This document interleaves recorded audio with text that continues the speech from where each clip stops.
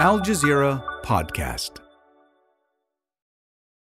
Hi, everyone. Malika here. September 30th marks International Podcast Day, and we're turning the mic on you, our listeners, so we can feature your voice on the show. We want to hear what you like about The Take and why you listen. Head to this episode's description for a link to record a voice message with your answer, along with your name and where you're listening from. We'll be featuring those messages on our social media accounts and some of our episodes next week. And now, here's today's show. Gold bars and stacks of cash hidden away in closets, a fake job at a halal meat company, a brand new luxury car, attempts to derail federal investigations. These are just some of the stunning details outlined in a federal indictment of one of the U.S.'s most influential senior senators, Robert Menendez, Democrat of the state of New Jersey.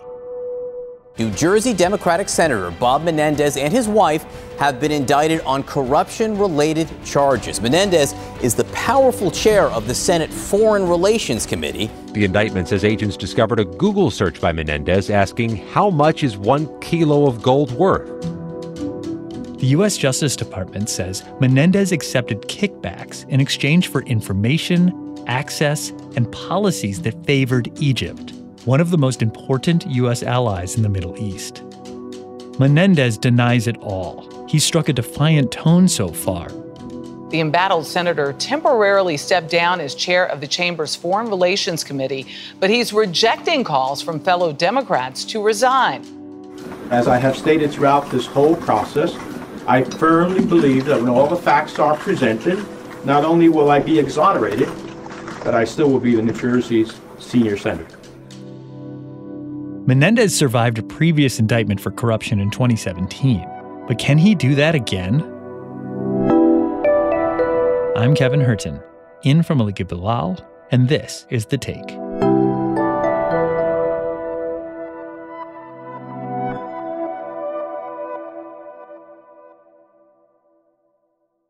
I am Ali Harb. I work as a senior producer for Al Jazeera English. I cover U.S. politics, foreign policy, with a bit of special focus on Arab Muslim communities in the United States. Well, you are just the person to talk about this incredible indictment. What is Senator Menendez accused of, and what appears to be the evidence against him? So, the gist of it is that Senator Menendez is being accused of accepting bribes to provide political favors to a set of 3 businessmen, one of whom is connected to the government of Egypt. So in his capacity as senator, and especially as the top Democrat on the Senate Foreign Relations Committee, first as a ranking member and subsequently as chair, he was providing non-public information about U.S. Embassy personnel in Egypt. He was providing information about the state of American aid to Egypt, of the state of American arms sales. He was signing off on arms sales. And in return, he was receiving direct payments through a job that his girlfriend and then wife had with a company connected to one of the businessmen, where she didn't really did any work. Again, all of this is according to the Justice Department and the indictment.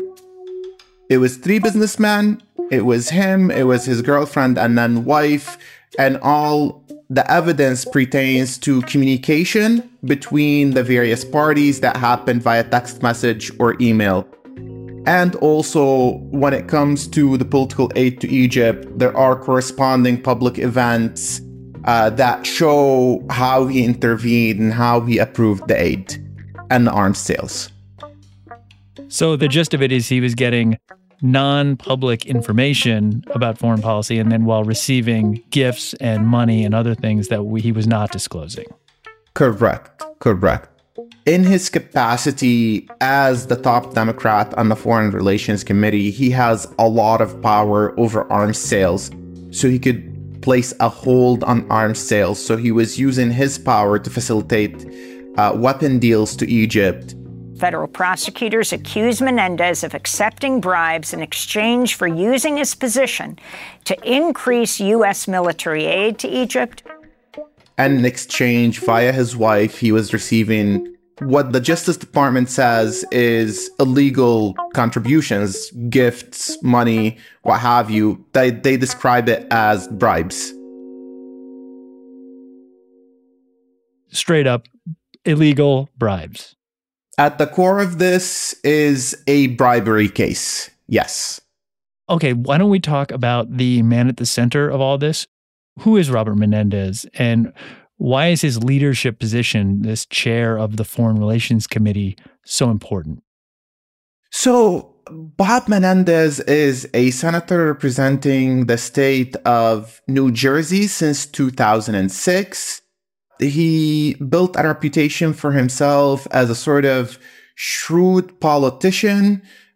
He is very hawkish on foreign policy. For example, he opposed the Iran nuclear deal, even though he was a Democrat. He is very much a proponent of crushing sanctions on countries like Cuba and Venezuela. He is staunchly pro-Israel. Now, in the Senate, the Foreign Relations Committee is one of the most influential out there. Yeah. Any bill that has to do with foreign policy, it often has to be cleared by the Foreign Relations Committee. So it is one person with an enormous amount of power being the chair of that committee, because you can use procedure to delay legislation, to delay arms sales, to delay diplomatic nominees, and basically you can help shape American foreign policy from the Senate. I mean, there's one passage in the indictment that, is mind-blowing, where Menendez texts his wife saying, "I've signed off on this sale," and the wife sends the message to the Egyptian American businessman, who then forwards it to an Egyptian official, and the Egyptian official responds with a thumbs up emoji. You know what, Ali? I'm glad you mentioned that, because it's the text messages.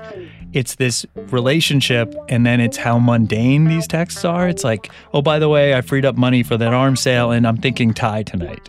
I mean, it's kind of comical if it weren't so real-life consequences and so dangerous.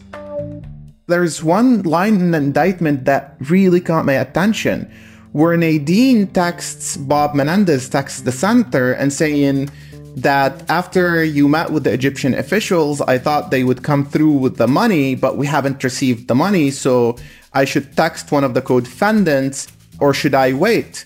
And the senator responded, "No, you should not text or email." And it seemed like a rare moment of awareness of the fact that they shouldn't be using electronic communication. But that moment of awareness becomes the exception that proves the rule, and it gets quoted in the indictment as if to show that, look, the senator was aware that this is wrong, to the point that he told his wife, "Nadine, you should not text or email." But if you think about the real-life consequences of it, this allegation is so dangerous. Basically, the Egyptian government had given one of the defendants in this bribery scheme, the main Egyptian American businessman, a monopoly to certify halal meat imports into Egypt from New Jersey, right? And because of this monopoly that was given to the company, consumer prices in Egypt went up. So Egyptians, real-life Egyptians, were paying more for basic items for meat so that this company in New Jersey could have funds to allegedly pay off bribes to an American senator to sign off on weapons sales and provide political favors. And at some point, U.S. agriculture regulators raised an alarm about the situation, that this monopoly should not exist. And Menendez interfered to call the agriculture officials and say, lay off the case. So it's in a way funny and ironic in New Jersey, but it's also very dangerous. These allegations are incredibly serious and they have real life consequences. Menendez has been indicted before for corruption, though he wasn't convicted. How does this compare to the previous go-around, both in terms of the charges and I guess in terms of the reaction to it? Yeah, so when Menendez had his first trial in 2017 over corruption, there seemed to be a lot going on in the country, coming off an election. So it wasn't as captivating as this set of charges. It also involved one businessman who was his friend, who provided political contributions, who paid for his trips. So there's a difference between political contributions, making a payment to a campaign that can only be used for political campaign purposes, and between the cash and gold bars that are being given for personal benefit, allegedly in this most recent case. Also in the previous case, what Bob Menendez, his defense was that this is a friend and he paid for a trip of mine. It's not a big deal. This is a more direct form of payment that we're seeing in this most recent one. But I would note that the trial was in 2017. It resulted in a hung jury, meaning the jurors could not agree on whether he was guilty or non-guilty. So subsequently, it's not until 2018 that the Justice Department drops the case. And the allegations in the current indictment start in 2018. And that's when we pick up this next phase of the story. It's pretty amazing. I did want to ask you about the reaction. Democrats might be a little more forceful in their condemnation. Now, it might be because this is the second indictment, but it also might have to do with who's in power in the New Jersey governor's office, right? That's correct. So when Menendez faced his first trial back in 2017, it was Chris Christie who was governor, and Chris Christie is a Republican. So in most states, in the case of a vacancy in Congress, be it the House or the Senate, the governor appoints their replacement until a new election is held. So back then, Democrats would have lost a seat, whereas now the governor is a Democrat. And the governor of New Jersey has called on Menendez to step down. The Egyptian story after the break. On the Inside Story podcast, we examine the impact of the recent flare-up in violence in northern Kosovo and the international effort to find a lasting political solution. Listen and subscribe wherever you get your podcasts.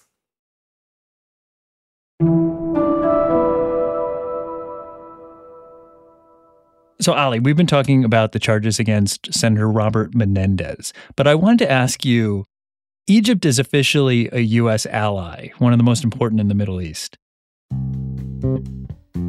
It is one of the largest recipients of U.S. military and financial aid. Egyptian government officials appear to have been pretty involved here.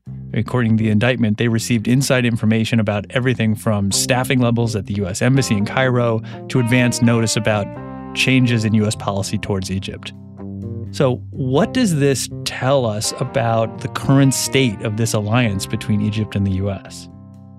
Well, Egypt remains, according to various administration officials, vital to U.S. policy interests in that part of the world. And if you look at where Egypt sits, and the countries that it has influence over, Libya and Sudan, the role that Egypt plays in Gaza in brokering ceasefires whenever violence flares up in that conflict, it appears that the American government does not want to upset Egypt. And when it comes to Egyptian foreign policy, you get many Democrats who want to push the issue of human rights, who want to call out the Egyptian government over imprisoning tens of thousands of political prisoners. But when push comes to shove, the administrations always get back to let's appease the Egyptian government. There appears to be an attitude of we need them, so keep the aid flowing, don't upset them. President Joe Biden, when he was a candidate in a tweet, no more blank checks to Trump's favorite dictator. And Trump's favorite dictator in this case was a referral to President Abdel Fattah al-Sisi of Egypt. But once Biden gets into office, there's a hold on a very small portion of the aid that's largely symbolic, but the blank check continues. And it's interesting that even the mainstream media is treating this more of a corruption case, not as a foreign interference case. I mean, at the face of it, you have a foreign government getting non-public information about U.S. embassy personnel. There's a danger at the operational level here. Yeah. And asking specifically about their citizenship. And I have not seen any public diplomatic backlash against this. As far as I have seen, I didn't see anything from the State Department condemning or denouncing the Egyptian conduct in here. I mean, imagine if Iran was infiltrating the American government at the highest level. You're right. Yeah. Steering U.S. foreign policy through what's kind of an amateurish operation, it seems like. Yeah, they often are. Yeah. haven't covered a few bits. Yeah.